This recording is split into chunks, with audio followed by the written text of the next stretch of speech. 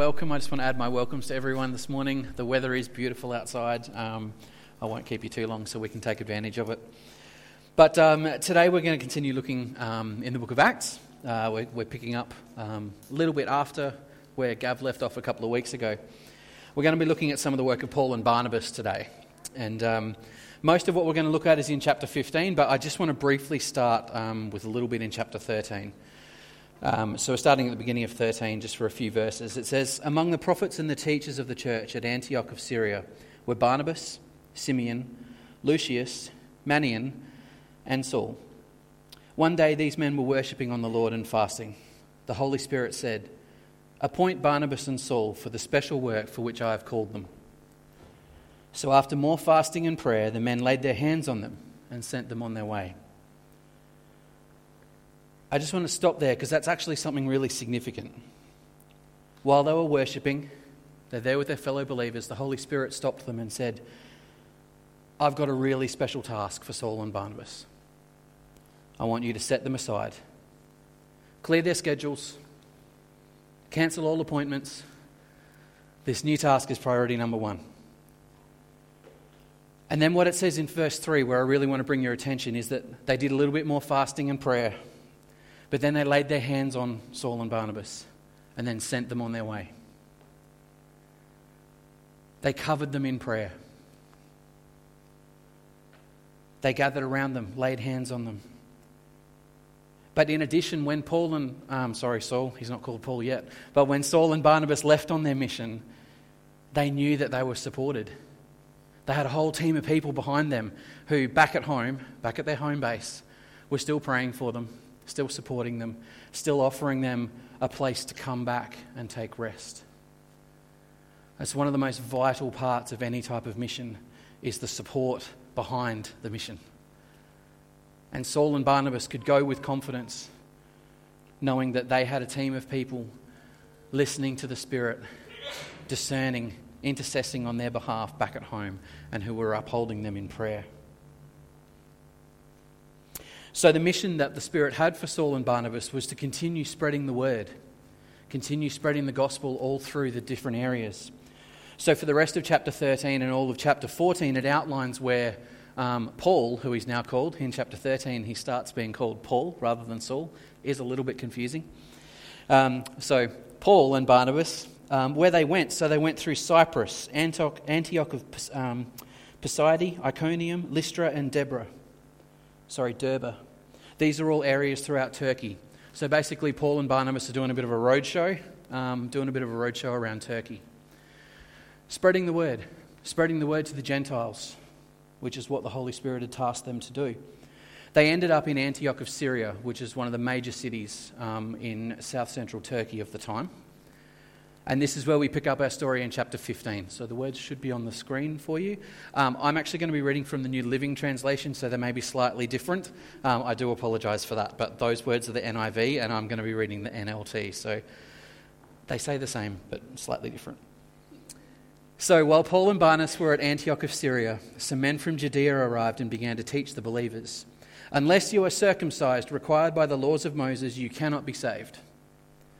Paul and Barnabas disagreed with them, arguing vehemently. Finally, the church decided to send Paul and Barnabas to Jerusalem, accompanied by some of the local believers, to talk to the apostles and the elders about this question.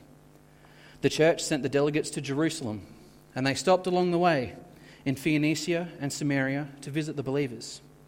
They told them, much to everyone's joy, that the Gentiles too were being converted. When they arrived in Jerusalem, Barnabas and Paul were welcomed by the whole church, including the apostles and the elders. They reported everything that God had done through them. But then some of the believers who belonged to the sect of the Pharisees stood up and insisted that the Gentile converts must be circumcised and required to follow the laws of Moses. Let's just take a pause. See, up until now, all through Scripture, God's plan largely revolved around the Jewish people. Up until now, salvation and redemption had really been set aside for them. But what we see through the book of Acts is a major shift in this policy. You see, all of a sudden, the good news of salvation is available to everyone. It doesn't matter where they're born. It doesn't matter what they've done. Everyone now has access to God.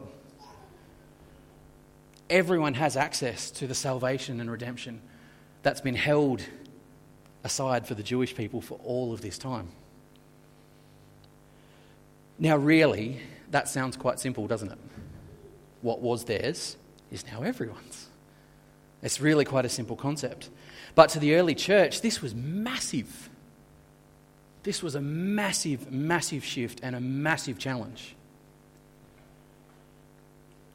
It certainly is more inclusive. It ticks the equal opportunity box. But it's all a little bit too modern. You see, the Jewish people, they had to follow a really, really strict way of living. There was all of these rituals, rules. At the foundation of this was the practice of circumcision. It's one of the things that set the Jewish people apart from the rest of the world. These were at the very foundation of their lives and had been so for generations and generations and generations. This was life. This is what they were raised in. This is all they knew. So all of a sudden, having God's salvation opened up to everybody was a really major challenge for these people, because they had to figure out a way of how they could assimilate these outsiders into their own community without compromising any of those traditions and rituals and beliefs. But the problem is they couldn't agree on how to do it. There were lots of the Jewish people who felt that the old ways, those traditional ways, they had to be adhered to because they were following the laws of Moses. That's what they'd been commanded to do. And that's how it had been. If it ain't broke, don't fix it. But understandably, there's a lot of these newer people who are coming in going, I don't know if I want to get circumcised. I don't know if I want to stop eating all of that really, really delicious food that guys aren't allowed to eat. So things like shellfish. Jewish people weren't allowed to eat shellfish. Jewish people weren't allowed to eat any web-footed birds or their eggs, like duck or anything like that. They weren't allowed to eat anything relating to pork. Imagine if they'd gotten their way back then, what that looks like for us today. No more bacon and eggs. No more pork crackling. No more duck à l'orange for the fancy ones. But I think one of the most tragic ones is no more barbecue pork ribs. I know, no more rib night. Now you see, the church was really struggling with these things. They had to determine whether these commands for the Messianic rules were still to be followed, whether they were still valid. What was a command for all people? Or what was a command for just some of the people? What was a command that was just for a limited time? Just for a season, something that worked or was necessary for a while, but now it's no longer. These are the questions that they were battling with. And they had no guidance, really. It was all just open argument. Now, I can picture like some of these would have been more than just heated discussions. I can kind of picture these kind of devolving into like an early church version of a pub brawl. These were really passionate, deep-seated traditions and beliefs that they had, and all of a sudden people are coming along and challenging those. So in order to figure it out, what they did was, we need to call in the big guns here. We need to call in the third umpire to see if this is out or not. So what they did is they sent Paul and Barnabas back to Jerusalem. They sent a few of the elders and leaders of their church with them, sent them back to talk to the apostles and the elders and said, here's our problem. You give us the answer and we'll do it. You guys figure it out.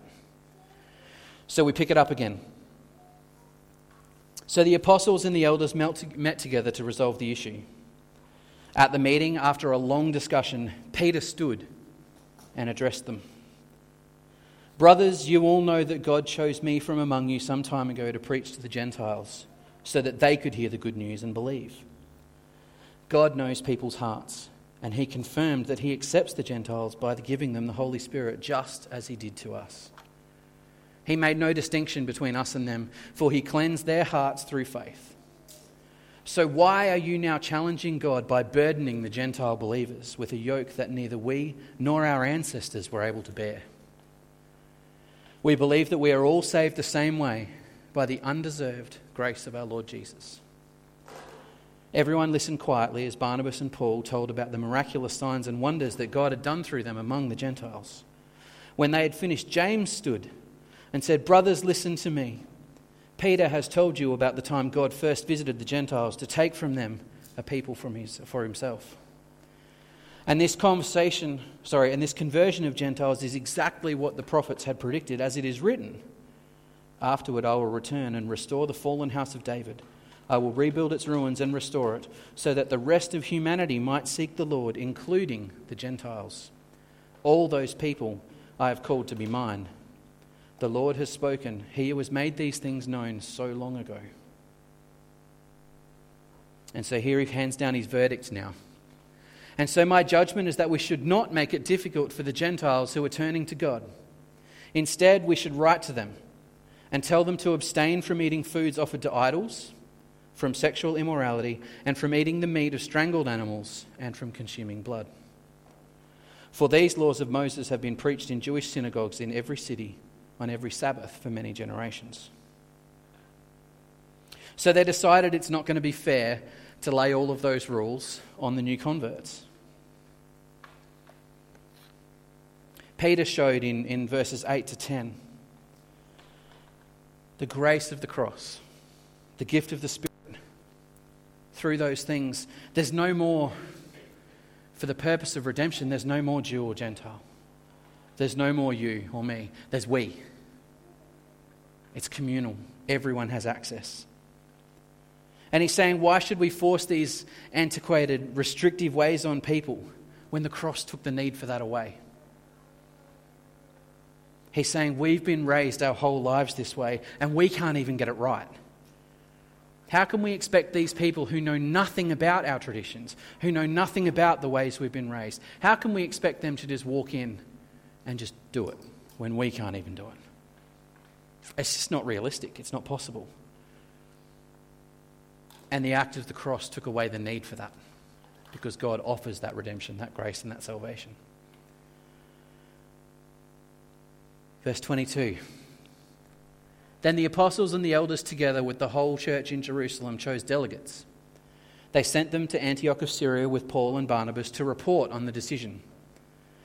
The men chosen were two of the church leaders, Judas, also called Barsabbas, and Silas. And this is the letter that they took with them. This letter is from the apostles and elders, your brothers in Jerusalem. It's written to the Gentile believers in Antioch, Syria, and Cilicia. Greetings. We understand that some men from here have troubled you and upset you about their teaching, but we did not send them. So we have decided, having come to complete agreement, to send you official representatives, along with our beloved Barnabas and Paul, who have risked their lives for the name of our Lord Jesus Christ. We are sending Judas and Silas to confirm that we have decided concerning your question. For it seemed good to the Holy Spirit and to us to lay down no greater burden on you than these few requirements. You must abstain from eating food offered to idols, from consuming blood or the meat of strangled animals, and from sexual immorality. If you do this, you will do well. Farewell. Short and sharp. The messengers went at once into Antioch. They called a general meeting of all the believers, and they delivered the letter. There was great joy throughout the church that day as they read this encouraging message. And then Judas and Silas, both being prophets, spoke at length to the believers, encouraging and strengthening their faith. They stayed a while before the believers sent them back to the church in Jerusalem with a blessing of peace. Paul and Barnabas stayed in Antioch. They and many others taught and preached the word of the Lord there. So they've written down their letter. They've distributed it throughout the church. I've been thinking about this passage for a few weeks now, trying to figure out and hear what it's saying to me and saying to us. And what I've found is that there's a really significant challenge here. You see, through the cross, took things to the next level. He made his salvation available to all people, not just the Jews, but to everyone. And it became really quite simple. All it required was belief and acceptance of the gift. You see, I'm going to go off on a tangent here. This is the thing about Christianity. We complicate this so much. It's not a difficult concept. Jesus died on the cross for the salvation of our sins. He gave it freely. We don't deserve it, but he gave it anyway because God loves us that much. All we need to do is believe that and accept it. That's it. That's the gospel message. But we have to complicate everything. We have to go into all of this theological debate and we have to pull everything apart. That's not what it says in the original Greek. No, that's not what it says. That's not what it means. Oh, we translated that incorrectly. But that's the message. All of the other stuff is just white noise. It's just distraction. That's what we've been told to share with the world. God loves you. He sent his son to take the penalty, to take the punishment for all of the stuff that you've done wrong. For every single time you've walked away from him, Jesus paid for that. That's it. But we have to make it so complicated. Sorry, I'll get back to it now. It just annoys me. It really, really gets to me. Where am I? It's almost like, we can't believe that something so profound and something so wonderful and something so just awesome is really that simple and it's free. It's something like in our brains just can't compute that, and we have to be skeptical and we have to go, there's got to be more to it than that. It's got to cost something. There's got to be strings attached. It's like that thing you view online and then all of a sudden you're getting all of this spam email in your inbox because you looked at something, But it's not. It's really just that simple. So the Jewish people have had to live this really complicated schedule of life. They've had to do all of these things and adhere to all of these rules. And then along comes Jesus and says, you don't need to do that stuff anymore because this is why. I've done this for you. I'm taking away the need for all that. But even though it's not an exclusive club anymore and everyone's got admission, this was their way of life. This has been ingrained into the Jewish people for so long. It's what they've done. It's all they've known. And then all of a sudden, these people are coming along saying, you know what, you don't need that anymore. All of these people, they're going to get what you've had to work so hard for. And they're going to get that for free, really, just for believing in something. So it's a really difficult thing for the Jewish people to move on from and to let go of. God was moving in such a huge way and he was taking things to the next level. But some of those people just couldn't get out of the way and let it happen. They couldn't just move on. See, they wanted to put God back in the box that they had been raised knowing where he was. Because that's what they'd been raised to know. Effectively, this is what God was. God was in the temple. That's where he resided. And you had to do all of these things and adhere to all of these rules and live quite a strict life in order to have that relationship with God, to pay those debts. So they wanted to keep him in that because that was known. Yeah, it was super, super hard and almost no one could actually live up to the requirements, but it was what was known. And we're always afraid of what we don't know. The unknown is something that's really scary. And so this Jesus guy came along and changed all of that. And then the prophets, all of those who were following him, all the apostles, all the teachers now were presenting this new message, and it was just really scary for them. So that all got me thinking a little bit. How often in our own lives do we hold on to things? We figure out this system of doing something or this way of doing it. It might be because we did it this way first and it worked really well. And so we think, well, that's the way it has to be done, because any other way is just not going to work. Or it might be that that's what we've been raised to do. Well, it worked for my parents and it worked for their parents and it worked for their parents, or in church, this is how we did it when I was growing up in church and it worked really well then. But then someone comes along and they challenge that. And they challenge our system and they tell us, well, you know what, maybe there's actually an easier way of doing it, or a more efficient way of doing it. Or do you know what, that way is just not working anymore. We need to change. We need to try something new. I don't know about you, but when someone comes along and challenges one of my really held on to things, I get really defensive. Sometimes I might get a little bit aggressive.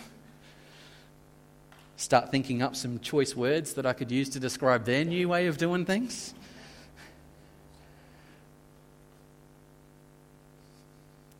We hang on to these things. And it's not really any different in church. We do things the same way sometimes that we've been doing them for hundreds of years. And you know what? There's nothing wrong with that. I don't want to knock tradition. I don't want to knock ritual, because some of them are extremely powerful and some of them are extremely meaningful and super, super valuable. But doing things the same way for the sake of doing things the same way can sometimes cause a roadblock. So there's three big ideas really that I want to present as a challenge to everyone today. And these are three things that I've been really challenged with. And I'm hoping that maybe sharing them could help speak with you too.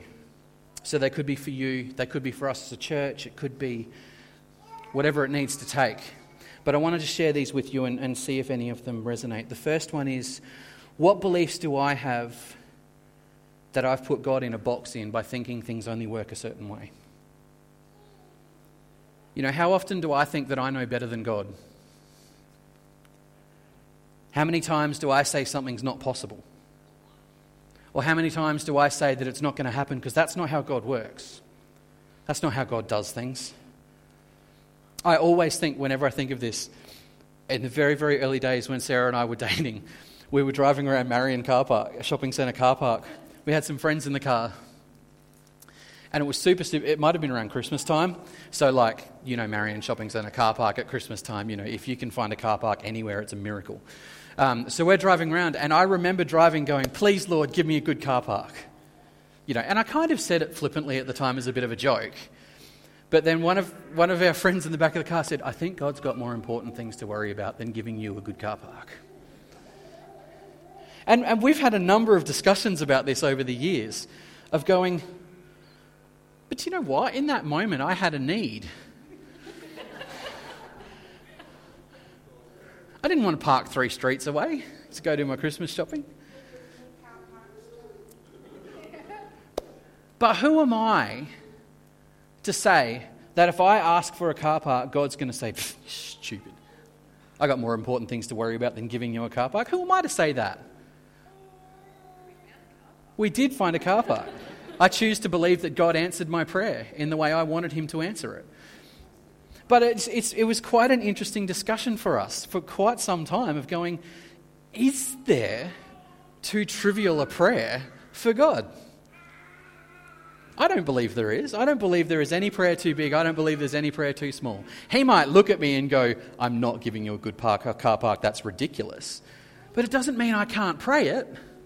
It doesn't mean I can't ask him. He's going to answer the prayer. It just might not be the answer I want.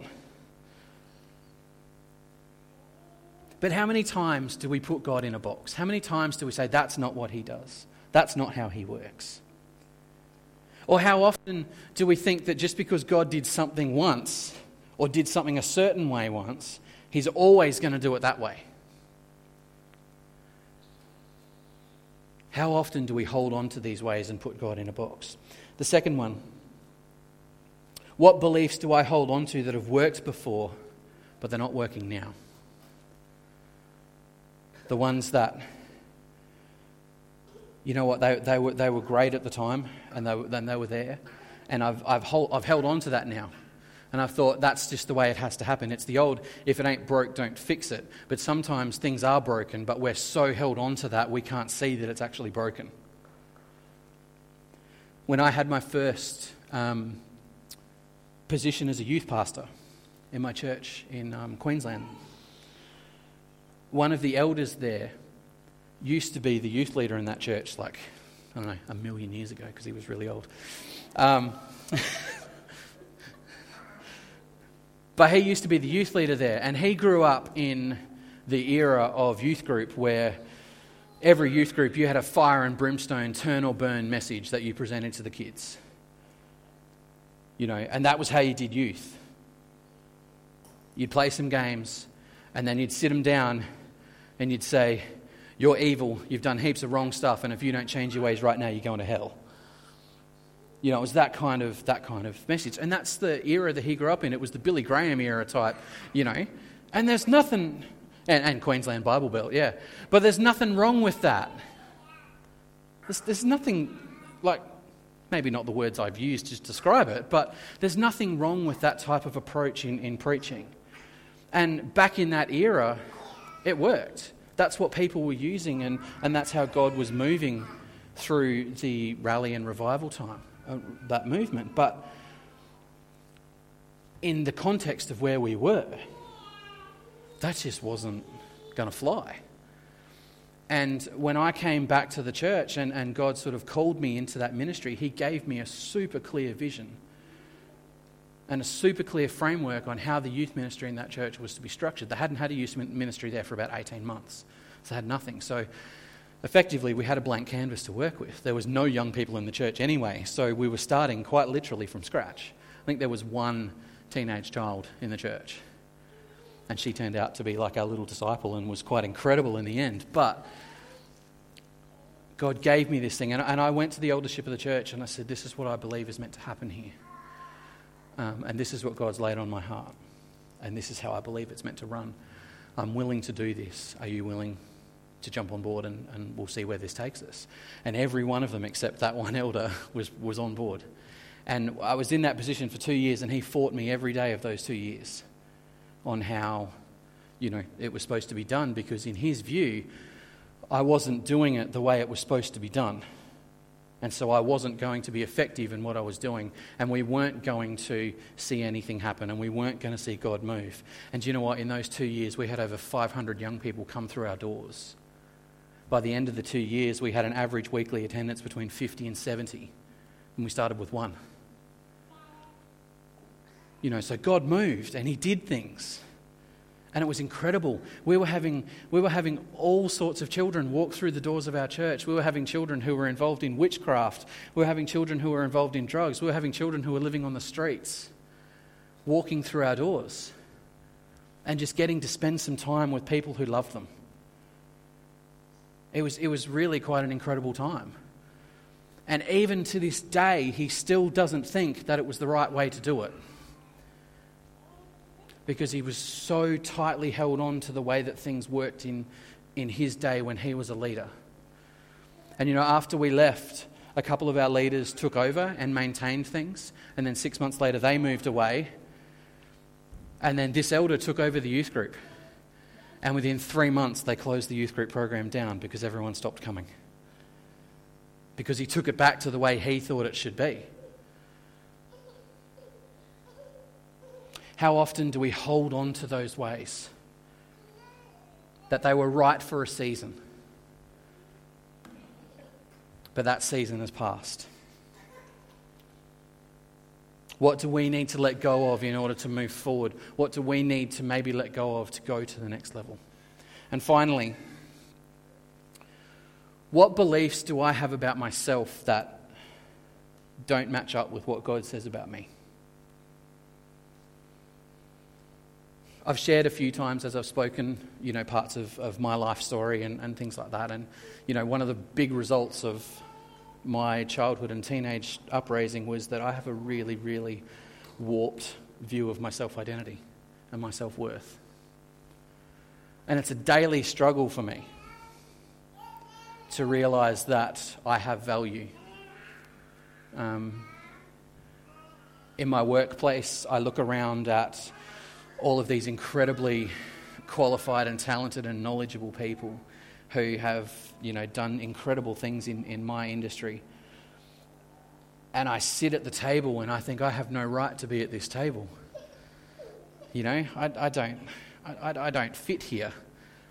And I have to remind myself every time that, I'm at this table because someone looked at me and saw the value that I can bring to that space and saw the value that I can bring, just as I look at them and look at what they bring. But that's a conscious decision that I have to make every day to remind myself of that. I have this really deep, ingrained view of myself that is quite low. I have to tell myself every day that I'm wonderfully made and I am made the way that God intended me to be made. And it's like I know this. My head knows it, but sometimes the heart doesn't believe it. And it's a struggle. And that's what I have to do each day. But I wonder, how often do we feel, and it might not be about self-worth, it might be something completely different for you. But how often do you feel things about yourself or believe things about yourself? And it's just not right.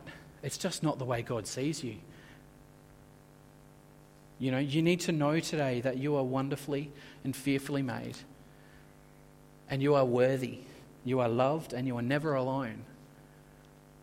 No matter what's happened, no matter what will happen, no matter what you think, no matter what you do, no matter how you choose to do things, Jesus still hung on the cross for you. And he did that willingly. And you don't do that for someone that's worthless. You don't do that for someone who has nothing good to contribute. You are wonderfully and fearfully made. And the ultimate price has been paid for you because you are so loved.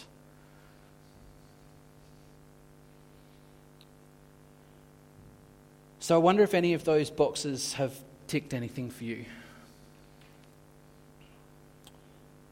All of these things, one of them, there's other things that I haven't talked about too, but they can all get in the way of us moving forward and going to the next level. Could be for us as individuals. It could be something for us as a church. What things have we got in the way? What things have we put in place in our own lives or in our church's life that are stopping God from taking things to the next level? Because the other part of it too is if we're not careful, we can hold back those who are around us. We can use our own hang-ups and hold back those around us from wanting to move forward as well. And that can be a really dangerous thing. So we've got the kids who are about ready to come back. I just want to finish in a prayer. And what I want to do, we're going to sing a song after this.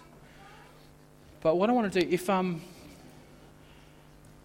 if anything that we've talked about this morning has maybe, triggered something or challenged you in some way, and you would like some prayer about that, either during our next song or at some point, maybe even during communion, if you want to maybe just either come down to the front or where you are, just ask those around you for some prayer. And if someone does that, I want you to socially, distantly, appropriately lay hands on them. So just lay your hands out towards them. If it's someone who lives in the same household as you, that's fine, you can lay your hands on. But if someone asks for some prayer about something, just let's gather around each other. And let's lay our hands on each other and pray for each other and just uplift, challenge, let's commission, send people out to move forward to the next step. So just pray with me now, and then during our next song or during communion, if you want to take something to the next level and have some prayer with each other, then I really encourage you to do that. Okay. Father God, we thank you so much that we are wonderfully and fearfully made. We thank you so much for everything that you have done that we don't deserve. Lord, we thank you for your love and your grace. We thank you for the challenges of doing things differently. We thank you that you are an active and living God who we can't put in a box.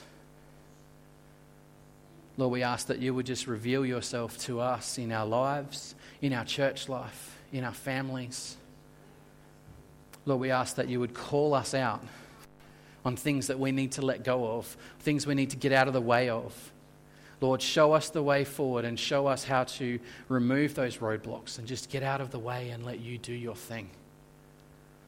Lord, we open ourselves up to being used by you to achieve your purpose, your plans. Lord, we thank you so much that we get the privilege of being a part of a relationship with you. We ask, Lord, that every day you would be renewing our minds and renewing our hearts and just refreshing that knowledge that we are loved and that you have a plan for us and you just want so many great things for your children. In Jesus' name, amen.